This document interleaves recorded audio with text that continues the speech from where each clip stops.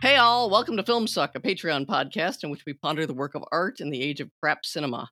I'm Eileen Jones, I'm Dolores McElroy. and today we are tackling a very difficult and topical issue, which is dealing with the challenge of Christmas movies. Some we shun in order to avoid aggravating our childhood trauma. Some we scorn for aesthetic reasons, and a very few, we embrace for occasionally twisted reasons of our own, or maybe wholesome. We'll get into it as we go. I wanted to start with, movies can't watch, won't watch. Mostly for me, it's aesthetic. If I just can't get into, for whatever, for all sorts of reasons. I mean, like, if, for example, A Christmas Story is a huge holiday favorite, and I've just never been able to get into it. I saw it. It's kind of got a 50s corny plus rye thing going on that I don't know why. It's just never grabbed me. So most of it's like that, just like stuff I just meh. But, there's one that I've really gotten that I always used to watch, which is It's a Wonderful Life, kind of a required holiday movie that has gotten almost to the Wizard of Oz level of child movies seen since childhood that have been accumulating like emotional impact to the point that I can't watch them. So I have not watched It's a Wonderful Life in a number of years. But ironically, I'm going to be on a podcast where they want me to talk about It's a Wonderful Life as a guest. Yes! It's called iHeartRadio Podcast. I don't know, but that's really big. Eileen, that's a big deal. It is. It's kind of well known, and there's going to be like many episodes of this, and I'm still waiting to find out what exactly my specific topics are. But at any rate, I'm actually going to really have to watch for the first time in a while. It's actually a wonderful film. I don't know if you remember. Great. Aesthetically, it's not that at all. I'm a huge admirer. I think it's a really fabulous film. It's in its way a very, very dark film. Extremely. That so many people ignore. I don't know how they ignore it. I know. Literally do not know. And I really became aware of this. I taught a class in color theory, and I showed a few versions of like Colorized, which is mostly monstrous, just even aesthetically, but all sorts of ways. Versions, and of course, one of the films that have been colorized was It's a Wonderful Life. And if you colorize it, which, by the way, many of the students preferred, naturally. Oh. And we would study scenes, and I'd say, well, what happens? And they'd be like, I just like it better. It's so much livelier. It's so much more interesting. And I'm like, are you mad? I mean, there would be scenes where huge pools of blackness are like practically threatening to swallow George Bailey. And if you take that away, there's a scene where he's in a cab with his old friend Ernie, the cab driver, asking to be taken to his home. But of course, he's not alive anymore. If you remember, the angel removes his life. Yeah. And Ernie doesn't know him and thinks he's a raving lunatic. And he's in the whole back seat of the cab is just this engulfing, totalizing blackness. As he gets this more and more, he starts to really look like a crazy person under the sheer strain of what he's going through. And Jimmy Stewart was ready to play this because he just got back from the war. And served like beyond belief. He had his own. He was in I think it was the Air Force. I'm pretty sure he was flying anyway. He was, the commander of a whole squadron. He was sending people to their deaths. He was doing the whole thing. He has an amazing war record, and he came home looking like he was insane. That he started getting cast in really dark Anthony Mann westerns and Alfred Hitchcock movies and stuff. Yeah, things that happened to him and his face. But at any rate, it's a movie, of course, about someone who never gets anything he wants. Everyone around him, in order for them to get what they want and need, he sacrifices himself to them. Mm-hmm. So he wants to lead a big, gorgeous, adventurous life. Well, guess who else did? I did. I guess most Americans do. But I really did. And as I got older and started to, hit a midlife crisis, it started getting more and more painful of just like, this is just too close to the bone. Like, of not getting what you expected and wanted for all sorts of reasons, perfectly good reasons. But it's almost too good at conveying the kind of suicidal urge that goes along with, I'm now trapped in a life that I didn't want. There's no way out of it now. I'm too old to redo. And so it literally requires that an angel has to come down to at least sort of soften the blow. It can't fix it, but can soften it, make him feel appreciated, make him feel he really did have a wonderful life in his drudgy kind of way. But it's super harsh. It's just super harsh. And it looks harsh. Yeah. Yeah. Yeah, it's so gorgeous and moving, and yes. My family always avoided it because they're afraid of emotions. Oh my God, so yeah. they're right. Yes, Yeah. it's a super emotional workout, but not in a sappy way. You know, everyone thinks of the end where all of his friends are there and they're all celebrating him and you cry that way. Mhm. But it's really an emotional workout throughout. Completely. My grandmother refused to watch it. My mother does to this day won't even watch like any Christmas film Oh about my God, not anything. any. No, Oh my gosh. no. Wow. Which will Okay. lead me to my picks later in this episode. But anyway, Perfect. yeah. But yeah, and especially oh my God, especially the films from the 40s. There is something so, I mean, obviously the war has had its Yeah. impact. Mhm. And there's something so deeply nostalgic and longing for home Mhm. and innocence and wholeness that can never be Yes. that it's agony. These films are Yes. agonizingly heartbreaking and melancholy. Oh, I agree, and I will say usually I like it. It's just It's a Wonderful Life is too powerful. I Yep. mean, like, this is the reason I like, usually they're immediately post were like Bishop's Wife. Bishop's Wife Yes. is another one that has just tremendous darkness, just Gorgeous. darkness. I love it. It's beautiful. Hmm. So usually that's exactly what the doctor ordered as far as if I'm gonna have my cheer, I kind of have to have the darkness to go with it. Mm. But you can tip it over into unbearable, and I can see, yeah, 40s movies. That's it. That's it. Yeah, for sure. For sure. Mhm. So, for me, the one film I always faithfully do watch on Christmas, and Mhm. like this is pretty sad, but I'm going to share this with the world. Oh, I really dude. hope my family doesn't listen to this. Mom and Dad, I love you, and you did many great things for me. But I came from like my parents were divorced, and both households were pretty. They weren't happy households. Mhm. So Yeah. Christmas was always fraught Mhm. and seldom straightforwardly joyful. So since I was a kid, they used to run Meet Me in St. Louis on TV, but it was one Mhm. of the first VHS I ever owned because I was obsessed with it. So my parents bought it for me in a little clamshell VHS case. You Mhm. remember those things back in the Yes. day? And I would either watch it on TV by myself, every Christmas, or when everyone was asleep, I would go downstairs, slip in the VHS, and watch it by myself. Wait. So say the title again. I think I like It's Meet Me in St. Louis. It's Meet Me in St. Louis. Oh, yeah. Yes. So Yes. to this day, faithfully, every Christmas, now I like to be by myself because it's a tradition that I've Mhm. established. But if you've never seen Meet Me in St. Louis, it's about a very loving family in St. Louis at the Mhm. turn of the century. But it like the other movies, it's Mhm. not strictly a Christmas film, but the last fourth or so takes place around Christmas. And the Mhm. main conflict is that the Smith family is about to move to New York, and they don't want to move to New York, or most of them don't. Mhm. And it's about a lot of things, but the portrait of this family, if a surface level reading would be that it is one of these saccharine, sweet, idealized films about a past that never was. It's certainly idealized, and it's certainly about a past that never was. But there is a strong undercurrent of like disturbingly strong emotions in this film. Yes. Yes. um, The and hallmark of it's Vincent Minnelli. Every fucking Vincent Vincent Minnelli Minnelli. film God has an damn. undertow that'll practically drag you down, and it doesn't matter if he's doing a supposedly jolly musical or something. It does not matter. What I Exactly. love about him. Oh yes, and your heart will break. It's just I Mhm. don't know what it is. It's the choreography of the camera and the tone of the MGM orchestra, Mhm. and of course Judy Garland and her Mhm. heartbreaking voice. Mhm. So yeah, I always watch Meet Me in St. Louis alone at Christmas because Yeah. I love the Smith family and they seem to love each other. But it also what like Judy Garland sings "Have Yourself a Merry Little Oh, Christmas." Her yeah. sings it to her little sister, who has a full-on emotional breakdown on Christmas Eve about not wanting to move to New York. Yeah. And her little sister goes out into the snow and very convincingly throws this huge temper tantrum Mhm. and takes a giant stick to the snow people that she's built, just obliterating all of her, childhood work. Yes, And- and they're arranged as a family. They've been identified as they stand in for yes. the family. So she's attacking in a kind of rage and grief the the representations of her own family. And it's Margaret O'Brien, who was legendary for her ability to turn on this kind of emotional tap that Precisely. frightened people.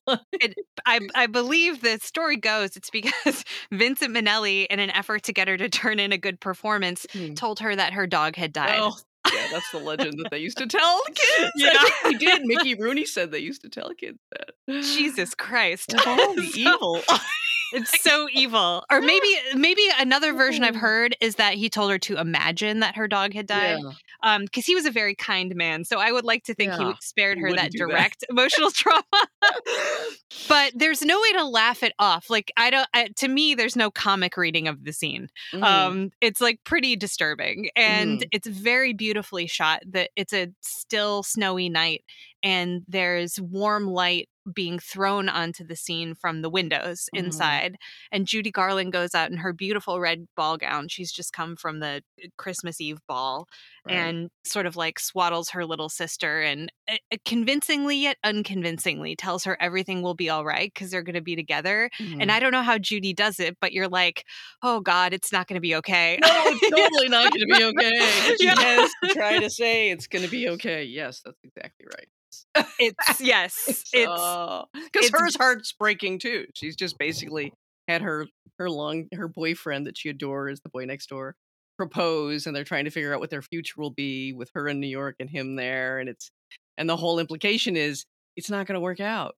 Yeah. It's probably not going to work out. So everything is not going to work out because they're moving. It's fabulously emotional, and it's interesting that it's really climbing on the list of films people watch at Christmas. I don't remember that from my childhood at all. This seems like a kind of recent phenomena. Maybe. I mean, so I was a child in the 80s and the 90s, and they used to run out on TV. There? Yeah. It was already there. Okay. Yeah. So it's my childhood. I'm older. Then it wasn't, even though it's a perfect Christmas movie. I mean, it takes in several holiday-ish, it's seasonal. Therefore, yes, the 4 seasons are but it's featured. building toward the climactic Christmas. Exactly. Yeah. So that's a great one to watch. That's a perfect one to watch. I watch that one as well. That one I can watch every year. I mean, it's interesting to look at the lists. More and more, of course, recent films go on the list. I mean, if you look at the old classics, it tends to be, It's a Wonderful Life, Meet Me in St. Louis, but also White Christmas, which I wrote about, The Bishop's Wife, Miracle on 34th Street. They often list on these lists A Christmas Carol from 1938, which is an appalling version. I am convinced nobody who's compiling these lists has actually watched the 1938 American. It is one of the worst, stiffest, most awful and incompetent things ever done. What you want is the 1951 British version starring Alistair Sim, and we want to talk dark. Didn't get any darker than that. And it honors the Dickens version. Dickens always did it's got to be as dark can be for the light to give you the kind of, the thrill of relief. It's called Scrooge, right? The 1951. Scrooge, but you'll sometimes see it listed as A Christmas Carol too. But yeah, when you look at the title card, it does say Scrooge. Okay. So, but it's, definitely 1951 British and Alistair Sim. Some others have made it onto the list, like Holiday Inn and Christmas in Connecticut. I can't say I get much off of either of those films, but they're big faves now. They're big nas for me. Yeah. And of course, this required, viewing that shows that appeared on TV in the genius 1960s when they really knew how to do holiday entertainment right. 2 absolute masterpieces, Charlie Brown Christmas and How the Grinch Stole Christmas, and Rudolph the Red-Nosed Reindeer, which is just charming in its period kind of way. Yeah. It's weird the eras or the timelines, because sometimes there'll be a year when just everything comes out. 2003 was a huge year for Christmas content, for example. I don't know why. I was looking up years. Yeah. It's a weird thing. But then recently there's a lot of new must-sees. A Christmas Story, National Lampoon's Christmas Vacation, which I absolutely adore. It's one of my favorites I watch every year. A lot of people love Elf. Yeah, Elf's fine. Has some funny things. I can't watch it every year. Home Alone, Nightmare Before Christmas is very, very gorgeous to look at. There's lots of others. Yeah, so speaking of the 1960s, this is kind of it's kind of a long story, but one night, my friend Jeff and I had some wine, and we tried to watch every version of Old Man River. Eileen, you know this. Oh, right, yes. So the Old Man River challenge. And Jeff is I'm like a film studies person, and Jeff is an acting, he's a voice coach for actors. He used to work at ACT, now he works at UCLA. And so he's got a lot to say about performance, right? And so we set out to watch all these Old Man Rivers sung by all kinds of people. people, black singers, white singers, Mhm. and we were trying to gauge, like, which was the most racist and why, or which was the most, like, kind of meaningful and respectful and why. And so anyway, the performer who won the most racist Old Man River challenge was Dean Martin. By far. Oh! Oh my God. It definitely cannot recommend the Dean Martin Old Man River. But this led us, Jeff came back for Christmas, and Mhm. we're like, we wanted to watch the most garish Christmas special we could think of. And we're like, we're going to hit up Dean Martin. We know we can count on him. So Yeah. you can YouTube it. The Dean Martin Christmas special aired on NBC in 1967. Highly recommend. Sinatra makes an appearance, as do their families. It's a delight. Mhm. It's a disgusting, chintzy delight. Yeah. So if you're looking for something like lighter and cheesy that has very little to do with Christmas itself, that's for you. Mhm. Mhm. Yeah. Have you ever gotten interested in the attempts to kind of, parody those?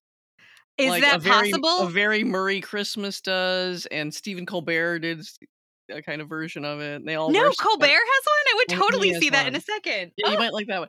I mean, I think A Very Merry Christmas is a collaboration with Sofia Coppola. I watched it and did not care for it at all. Oh, I just thought hated that. That I- was like so somber. Oh, exactly. I didn't think it worked at all. I was just like, Yeah. I don't even know what you're doing here. But it's admired in certain circles. So Oh, God. They did that at the bar where Fran Lebowitz hangs out, right? I think. Oh, Like is that some Manhattan right? bar with a beautiful, yeah. Oh, Um, okay. Okay. Yeah. That's too knowing for me. That's just too knowing. Yeah. I'm not into it. It's too hipster. I can't. Yeah, it seemed way too hipster to me too. Kind of dragged Yeah. everything down. Yeah. But now that I know, okay, it's called a Colbert Christmas. Yeah, I forget what The it's called greatest exactly. gift of all. I But- will 100% watch that. Oh, perfect. Okay. Love me I some watched Colbert. it and I just can't remember, but I think it was better. It was closer, I think, than the Murray thing. Okay. Okay. There's also the phenomena of watching Hallmark Christmas movies, which yeah. some people do ironically, some people just do. It's a big thing. My friend watches it. She's like, "You got to come over. We'll do it. We'll do it." And we never have for whatever reason. It hasn't happened. But I don't think I can do it, or at least it has to be background while I do talk to people and do other things. But You have to have at least 3 drinks, and I have to even be then, drunk. Yeah, it's not that fun. The only thing that makes it is if you can find some has-been, which is like, high probability. Yeah, I would think. Yeah. This is the problem. Hallmark is so Christian that it's like they've got all of these people who look like, what's her name? Cameron from Full House. Something Cameron. They all look like former cast members of Full House who are now 40. And like that, I mean, that has its camp appeal, I suppose, but that's not my jam. Like, I prefer like an overly ripe diva who's kind of sloppy, and you don't see that in Hallmark because it's too like waspy, But sometimes there's magic. There is one where Lorraine, you could tell Hallmark is trying to go for like diversity, and I think it came out like 2 years ago. I watched it because Lorraine Bracco plays the mom. You know how I feel about Lorraine. Yeah, I do. Okay, so Lorraine's the mom, and the dad is this Afro-Cuban guy, and the daughter is like, she presents as black, but she works at Lorraine Bracco's family's, like her mom's family's Italian deli. And it's all like this weird, it's like where it's a diverse, collision of cultures, and the girl, it's called Snow Globe. And the girl gets caught in a snow globe, literally. Like somehow she finds out a way to get in the snow globe, falls in love inside the snow globe, and then at one point can't get out.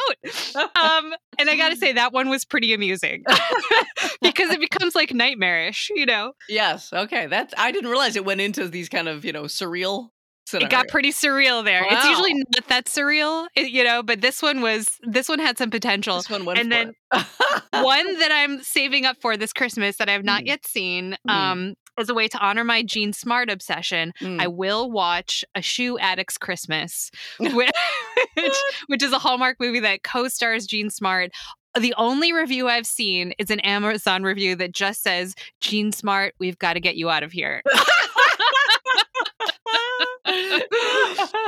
So I can't wait. I'm looking forward to that one. Oh yes, you will have seen everything she's ever done. You will be. I'm working on it. We're getting really there. You're getting. That's another episode. That is great. Actually, that's an upcoming episode. We're going to review Babylon, which is Oh, out right. December 23rd. That is our our next Yeah. thing we deal with is Babylon, which looks terrible, frankly, but, Oh, it looks horrendous. It's it going to be really bad. it's gonna be Yeah. bad, but Yeah. it's gonna be worth it, I think, in it I think so in too. the cheese factor. Yeah. We should know there's lots of I think in fact, I think Evgenia and I once did an alternative Christmas episode. At least I have a memory of talking about alternative Christmas movies, and the obvious ones, Die Hard became enshrined long ago. Yeah. Bad Santa Yeah. in the year 2003. Black Christmas from 74, Kiss Kiss Bang Bang from 2005. There's lots of them. There's one playing right now, an attempt at one, Violent Night, with David Yeah. Harbour as a bad Santa or a disillusioned Santa who's taken to drink. And I wish I could say it worked. It does not at all. It's just an absolute mess. And saccharine beyond all human belief. You think you're escaping the whole Hallmark curse, and you're not. You're not. There's all this. It leads off. It's funny. He's drunk at a bar. He's saying all the sarcastic thing. It starts off simply, which it should, and then it gets into him saving a family. And there's a little girl who wants you, who has to keep saying, "I believe in you, Santa," and it just gets sickening to the point that you're like, "What?" And there's no wit and the badly staged action. I was just so disappointed. I was really in the mood, and it just did not come through for me. God, Heartbreaking. it really was. That's too bad. Really, I was just in the mood. I had just been doing all my shopping and was really feeling fed up, and could have so worked for me. So there's an honorable tradition in sort of countering some of the streams of the season, the tidal wave of gush of nonsense that you get. But that doesn't qualify. Okay. So we'll get into other alternative. I know you have a very alternative set of choices, Dolores, to delight us with. I think we'll save you. Let me just tell you my chosen favorites that are a little alternative anyway. If you're really bored with the usual, I think I've already talked up at length Bell Book and Candle. I think I wrote an essay about it a while back. It's set at Christmas. It's basically a witch's Christmas. So there's a family of witches, a brother, a sister, played by Kim Novak and Jack Lemmon, and their aunt, played by Elsa Lanchester. And they go through the season in their own way, going to the dive nightclub, the Zodiac Club, and everything else. And it is absolutely delightful. And Kim Novak is the one who has a longing to sort of experience human Christmas, which gets her into a lot of trouble. She winds up falling in love with a mortal, and all sorts of things happen. But she's so gorgeous in her black and leopard print and magenta, her deep red outfits, and she represents such a marvelous contrast. And she's also demonstrates how wonderful at least the image of modern life once was. It was really going to be great. And so I would always watch it as a kid, just going, that's going to be me. I'm going to be in that club. I'm going to wear outfits like that. Hell It's yeah. going to be just like that. And of course, no, nothing was left of it by the time Surely there are arrived. some nights where you've achieved something close to that I'd level get of as close glamour. as I could, but it was very hard because the whole thing was you could just plunge into it. It was just there. It was there for the taking, which was so thrilling. So, but anyway, I watched that one a lot. The Apartment. Some of these are now making lists all the time. The Apartment. Billy Wilder's The Apartment is very good. It's melancholy. It's very dark. It's about two people, entrapped in the the cold corporate world of every kind of economic and sexual exploitation, who are trying to find their way toward a human relationship. Very well done. Thin Man, of course, is always delightful from 1934. Nick and Nora Charles with their dog Asta, drinking their way through the holidays and enjoying themselves more than anyone, while they incidentally also solve a mystery. But you really, again, it's a lifestyle movie. You want to go to that for an image of what romance could be, and romance and marriage could be, that was really being posited by the screwball comedy. And this is one of the kickoff films that inspired this, and It Happened One Night and 20th Century, all in 1934, really kick off that genre. And really are a challenge to the old Victorian notions of marriage is nest building for children. Screwball comedy couple never have children. They have a dog. They have anything. And it's all about just delight, being happy, enjoying each other, being witty together, doing role play, it's just, it makes love and marriage look as good as it's going to get, basically. Mhm.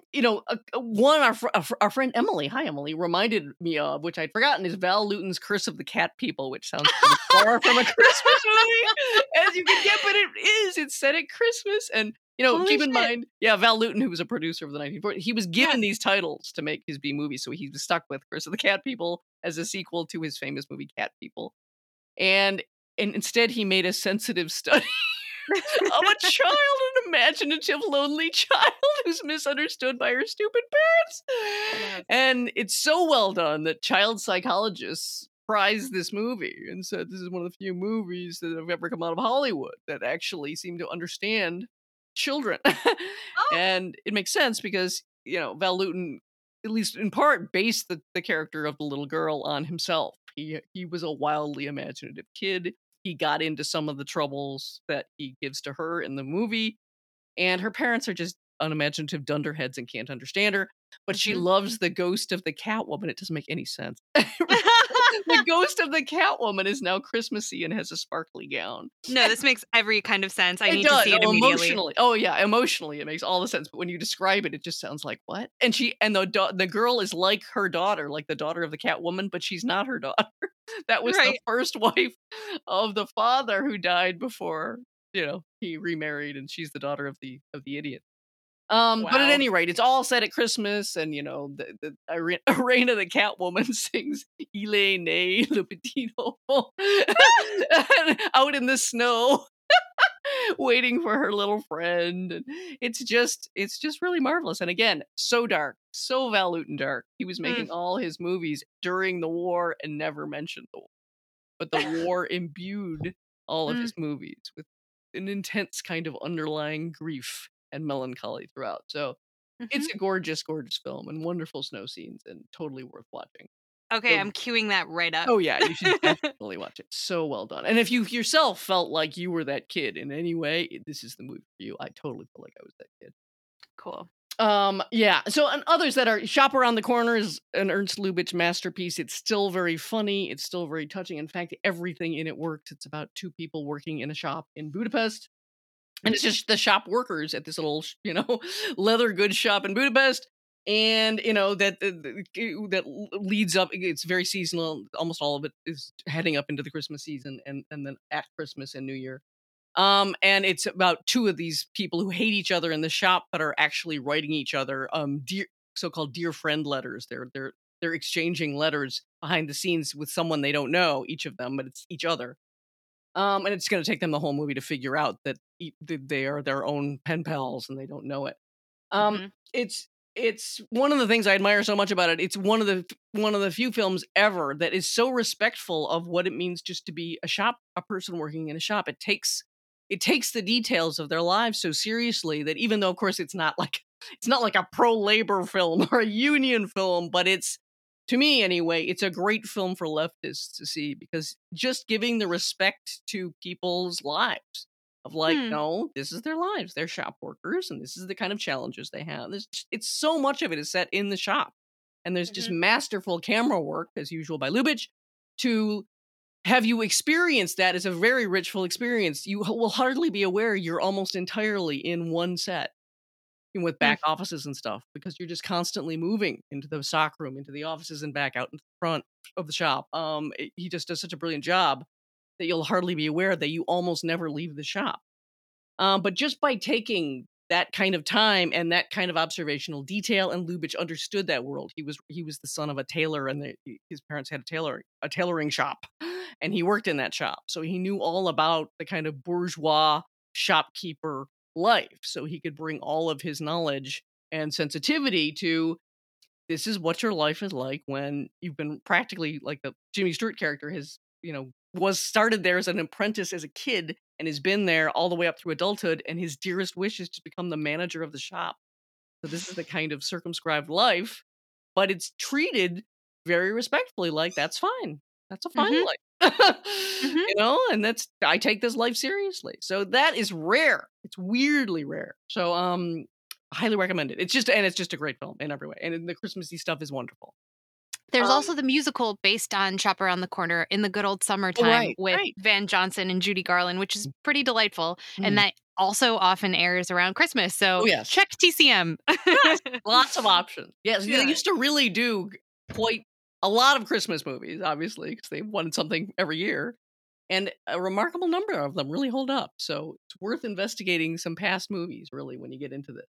For sure. Well, let's delve into yours, unless you want me to go on and on. I think I've gone on and on. So for me, so as I said earlier, my family does not have a tradition of at least my mom doesn't have a tradition of watching Christmas films because they're too sad. And things at least in our family got even a little sadder because our family is passed away now, except for me and my mom on that side. So my mom always wants to watch Martin Scorsese's Goodfellas. We watch this every Christmas. There's a connection because it reminds her of her family. Lowercase f and I guess uppercase f. Yeah. So, my mother is Italian American. And I think it reminds her of good times. And there is something about the film. Some of it does take place over Christmas. But we've watched so much Scorsese over the years that these people do feel like my home. And the fact that every time Mrs. Scorsese makes a cameo in the film, Martin Scorsese's mom plays Joe Pesci's mom, and she's in a couple scenes, but one of the most memorable scenes is when the guys come home from burying a body. And they're covered in blood. And she, like so many women in this life, she knows exactly what's going on, but you never say it out loud. So the guys come home and she's like, what are you doing? What'd you get into? And he's like, it's nothing, Ma. It's nothing. We hit a deer. And he's got a huge butcher knife dripping with blood on it. He's like, yeah, we had to cut the thing off. And, then she's like, what, are you hungry? It's like 3 a.m. and she feeds them. And Mrs. Scorsese alone gives me a sense of comfort and abundance and joy. But she's excellent. She's like ad-libbing. Yeah, she's great. Yeah. She's great. She's in several of his films. Yeah. And huge personality that is entirely unforced. It's really remarkable. Yeah. Totally. An absolute doll. And also, Goodfellas has a legendary scene where our protagonist, played by Ray Liotta, is he's having a bad day. Ray Liotta plays Henry Hill, and he is working for a lot of people. He's dealing drugs, but he's also doing it under the nose of Paul Sorvino, who is the mafia boss that he works for. And he's got a lot to juggle. And there's this one legendary day, and there's this sequence set to Layla, set to Cream's version of Layla, which is the only version. And he's paranoid. He wakes up, he's got a lot to do, and his day feels like what it's like to live during the holidays to me. So he gets up and he wakes up, I think, in his mistress's apartment, but who's a big cokehead, and he's got to deliver some cocaine and unload some firearms later in the day, but he's also got to pick up his little brother at the hospital, and most importantly, make the Sunday gravy. Yes. Which he's got to start early. So he gets up to get his little brother. He brings his little brother home. He's chopping the onions, the garlic. The gravy's got to cook for hours. So he's got to start it at like 11 a.m. And then he's going to unload the firearms, and a chopper is following him, he's pretty sure. And he picks up his wife, who's going to help him do the deal, and she doesn't know whether or not to, how firmly to believe in the chopper or whatever, but she starts to think like, yeah, I guess we are being followed. She's a cokehead too, and this whole day spirals, completely out of control, but it's that mile a minute, your heart is racing, you have an unmanageable, inhuman number of things to do, and your life is at stake. And to me, that is Christmas. Like, there's no way, especially if you're an academic, we always have finals. Yeah. Just brutal. Just brutal. So brutal. 10 fucking days before Christmas, and then you've got like 5 days to do all your grading. Marathon. Yeah, it's a total marathon. Right up to Christmas Eve every year. That's always the deadline. Is always Christmas Eve. So, like, when do you do your Christmas shopping? Never.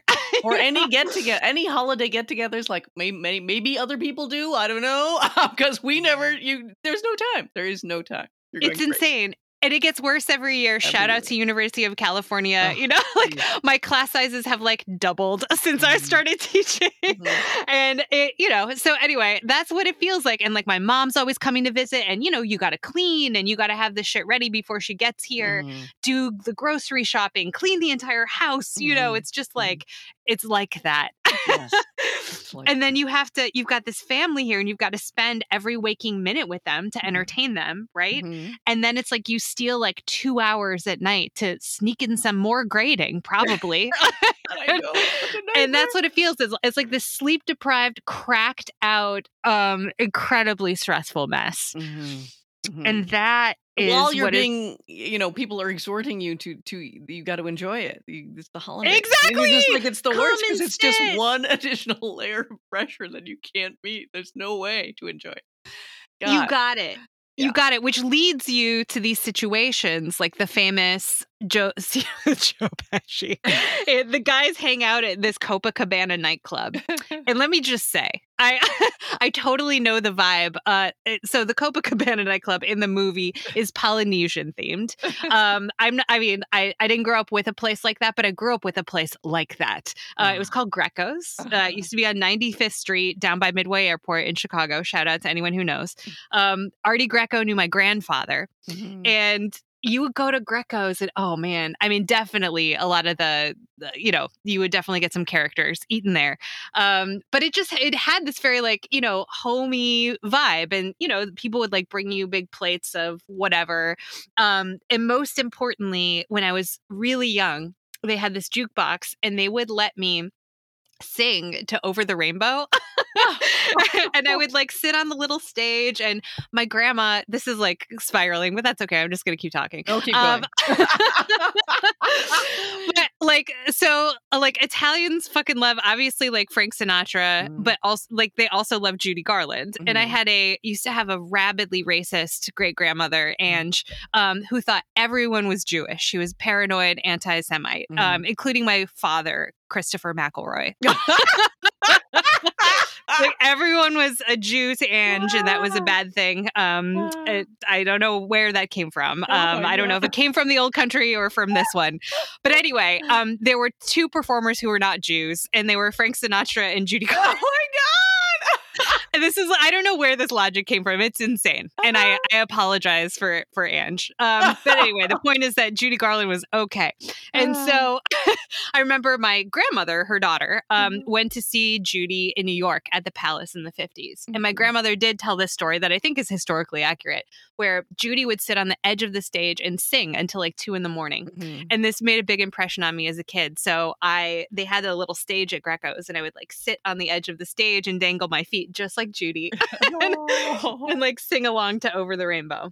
Anyway, Greco's the Copacabana nightclub looks like Greco's. And I love the vibe. I love the atmosphere. But back to the original point of this detour was that it is the feeling of being under such pressure and your family telling you to have a good time. And these mafia guys have to get together and they have to perform at these social gatherings. And if you performed wrong, your life is at stake. So Ray Liotta needs to sort of like show respect to Joe Pesci, who's higher up in the pecking order than he is. And Joe Pesci's telling a story, and Ray Liotta is laughing in a way that Joe Pesci finds ostentatious, like too much. So then there's the famous Joe Pesci speech, which is mostly ad-libbed. You think I'm funny? Funny how? Funny like a clown? Like I amuse you? And he starts to get riled up. This spirals. He ends up like punching out the maitre d'. It's a whole fucking mess. And I actually read Scorsese is like famous for letting his actors ad-lib, and he might not put the actual like improv session on camera, but he'll incorporate what they've ad-libbed into the script. And this, you think I'm funny? Funny how? That came from a real experience that Joe Pesci had in real life. Yeah, he was. It was something that a gangster once said to him when he was a waiter in New Jersey. P.S. Joe Pesci used to be a singer in New Jersey as well. Did you know? Oh, I did not. Wow. Yep. like a lounge singer. Oh my Amazing. God. Would pay $100, $100 million to see that, to sing that. But yeah, so it happened to Joe Pesci. Joe Pesci was in the place of Ray Liotta, laughing too loudly at a gangster who got in his face and like threatened him. What am I, a clown? Oh, I'm here from your amusement. wow. No wonder Yeah, it's so good. Wow. yeah, and that Yeah. that just feels like Christmas. Yeah, it You does. having a good time? Exactly. And it's become so weighted that I just don't know how we go on staggering through it. I literally, years ago, it broke me. I'm at the point where I can't do traditional Christmas anymore. Seriously, I can't do it. Like, it I just broke think me. I'm just like, no, I'll do any alternative. I'll go out to see things. I can do things on Christmas Eve with family. I cannot do the traditional family Christmas Day thing. Can't do it. I honor you. 'Cause- I wow. I think it might have something to do with like if you have parents or kids, Yeah. there's like that. I do it for my mother. Well, you know, you have to, as long as my parents were alive. Oh, I Yeah. absolutely had to. It's just, yes, once that was done, I was like, I'm out. I'm out. Totally. It's got to be somehow at least slightly alternative. It's got to be. Yeah. So, but I look at other people and they do even more for Christmas. I mean, they're even more into it. And I'm like, how do you take the weight of this? How?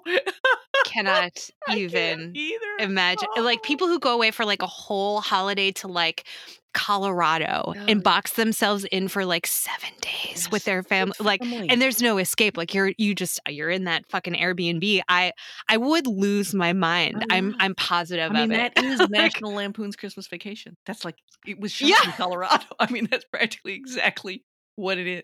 And it's both sets of parents come, and it's just like extended family. It's just hell, all in one house. They're all staying in one house. And it's just like every possible nightmare scenario because that's what it is. Oh, I don't know how people have amazing fortitude. You work so hard. It's one of your major vacation times where if you're ever going to get time off, you're going to get it at Christmas. And this is how you have to spend it. Yeah.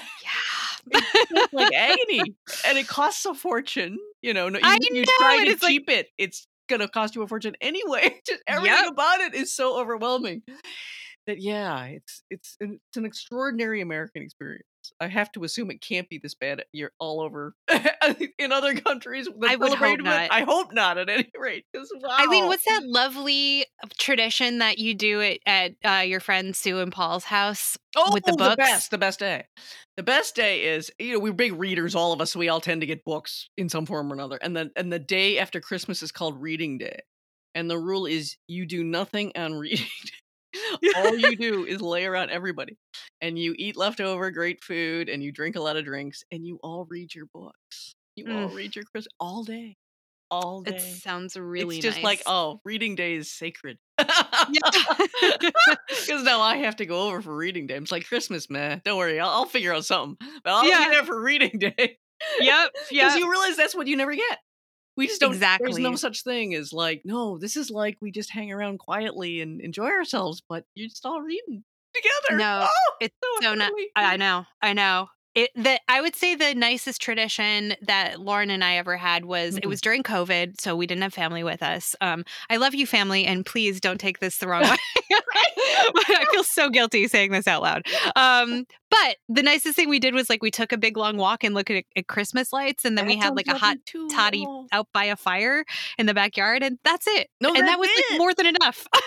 See, those are the kinds of things you always think you're going to do eventually when you're working like a mad person. Someday you'll go and do those things. But the problem is you're so overwhelmed. Even it'll never be as hard as it was when I was teaching. That was the worst, and I vowed I would never have holidays like that again. I just couldn't deal with it anymore. And now it's even worse for you. You're essentially doing the same job as I was, and it's worse than it was, which is astronomically bad. But it's like you don't even think of it. It's like I've got to remember to do things like that. That would be lovely. That would be lovely. Right. I know. God damn, if we could all just slow down and not have this like giant festival of consumerism, like that would be super cool. And just massive distraction. There's so many plates that have to keep spinning all the time that you don't even think, I could take a lovely quiet walk. I know. And drink a hot toddy kind of thing. Yeah. It just doesn't even cross your mind. Oh, God. We're doing it wrong. We're doing things wrong. We're doing everything wrong. It's just, Yeah. But at any rate, Well, let me ask you a question out of curiosity. So it really seems fascinating. The more I think about this, that on your mother's side is the Italian side of the family. yeah. But on your father's side is the Irish side. Yeah. So it seems so amazing that there's nothing on the Irish, because it's not emotional the way the Italian side is No. known to be, but there's all the buried emotion and there's all that sentimental. There's a kind of sentimental side to that cultural tradition. I'm Mm. I'm part Irish myself, so I can speak. Very Yes. dark though, and a lot more removed, reserved, cold than a lot of people perhaps realize who aren't actually Irish. But Very much so. very, Yeah. but there's It's no secret favorite that everyone can sort of like. no, not that I have to say the traditions that belong to my dad come from my stepmom, and we watched the Grinch That Stole Christmas, and Okay. that's great. It is. That's very That's beautiful. great. Yeah. No, the tradition on my father's side is that he gets really mad. Yeah, And sounds right. there's a big fight, and we all tiptoe around and hope it blows over. So, My father, who is very Irish, in his temperament, if you take that kind of black ugh, cloud black as night. forming over the head kind of quality, Yeah. and the same thing. He'd always. I think he just the sheer angst of the holiday would affect him, and inevitably he'd be in just a storm cloud mood with Oh yeah, everyone tiptoeing around the same thing. it's making me actively nauseous. Oh, talking about it. I can feel my shoulders hunching up to my ears as we're talking. Family trauma. Yeah, Tis memories. the season how for they a concentrated dose. Well, Yeah. it's been cathartic though to talk about it. Girl. Well, how about you all? As you weathered the storm cloud, did the family gather around a beloved cinematic treasure? Well, we were, my oldest brothers and sisters who are older than me, there's a 6-kid spread, so it's a 10-year spread. They were real 50s kids, so they watched all the 50s prescribed stuff. Yeah. The White Christmas and the, just everything that came out in 50s, early 60s was their thing. And so I was just brought up in their tradition. So a lot of the stuff I watch, we all watch it. In fact, I've actually been hosting a Christmas movie watching night at my home, which sounds so not like me. With my family. So we can just gather and watch these damn things, or at least have them playing while we talk or whatever. So yeah, it's all the usual suspects, all the bishop's wives and the White Christmases and all that jazz. So it's not like I think that's partly it. It's a really rigid group of films. One sister suggested we watch Elf, and I felt my jaw drop because I was just like, we don't watch Elf in this family. We don't watch Elf in this house. That does not happen. Even me introducing National Lampoon's Christmas Vacation was, looked at askance. I felt. Oh my god. So yeah, it's really all that the old classics get routed out every year, and so I just watch them almost without thinking, just a kind of a knee-jerk thing that I do. So yeah, we all had that. Everyone in my family, I should note this. Oddly enough, we all love Christmas. Isn't that weird? Yes. It is, isn't it? Because there was not a lot of reason to love. A lot of what went on. Don't want to get too confessional, but very, as you said, fraught. But nevertheless, we all, especially the tree, we still worship the tree. Oh yeah, that's because that's a nice tradition. We liked the movies, we liked the tree, there's just a couple of things about Christmas that we all, for whatever reason, love, and we don't even talk about it. We don't discuss. Okay. I love my family. So I think it's that Irish, this is too emotional, so we will never speak. Of course. Yes, exactly. Exactly. No, don't touch that. Let that fester for decades and then come out sideways in a way no one understands. Exactly. So, yeah. That's exactly right. So much work for therapists to do. So much. Not that I gotta say, on the other hand, it's not like constant hemorrhaging of melodrama is any better. Well, that's true. You really are caught between two extreme traditions, I gotta say. Truly, who are always attracted. I'm just like, what's wrong with you people? What a mixture of insanity. But anyway, but you can see, my father, who was the most silent man, he was at his memorial, which turned out to be amazing. It turned out he knew everyone in town. But anyway, everyone showed up, and they were all very fond of him. But they all said to a person, I'd ask people who'd known him when he was a kid, and they'd say, what was he like? And they'd say, quiet. He hardly spoke, but but my mother never stopped talking. So he always sought out for friends. Anyway, someone who'd make up for the fact that he didn't converse. So it kind of makes sense. That makes total sense, actually. Total sense. Oh, I love it. I love it. Yeah. Wow. I'm actually, wow. Yeah. I'm feeling like so vulnerable about all those confessions. Also, I feel really bad about my great grandmother's anti-Semitism. I'm really sorry. Like, what a time to share that story. Fucking Kanye and everything that's going down. Like, listeners, I love you. And I'm so sorry for the sins of the past. It's ugly out there. It was ugly. We all got those relatives. I think almost everyone. When we were really active in DSA, everyone would talk about, like, holidays are coming. How are you going to handle when Uncle Joe says blah? Ain't it the truth?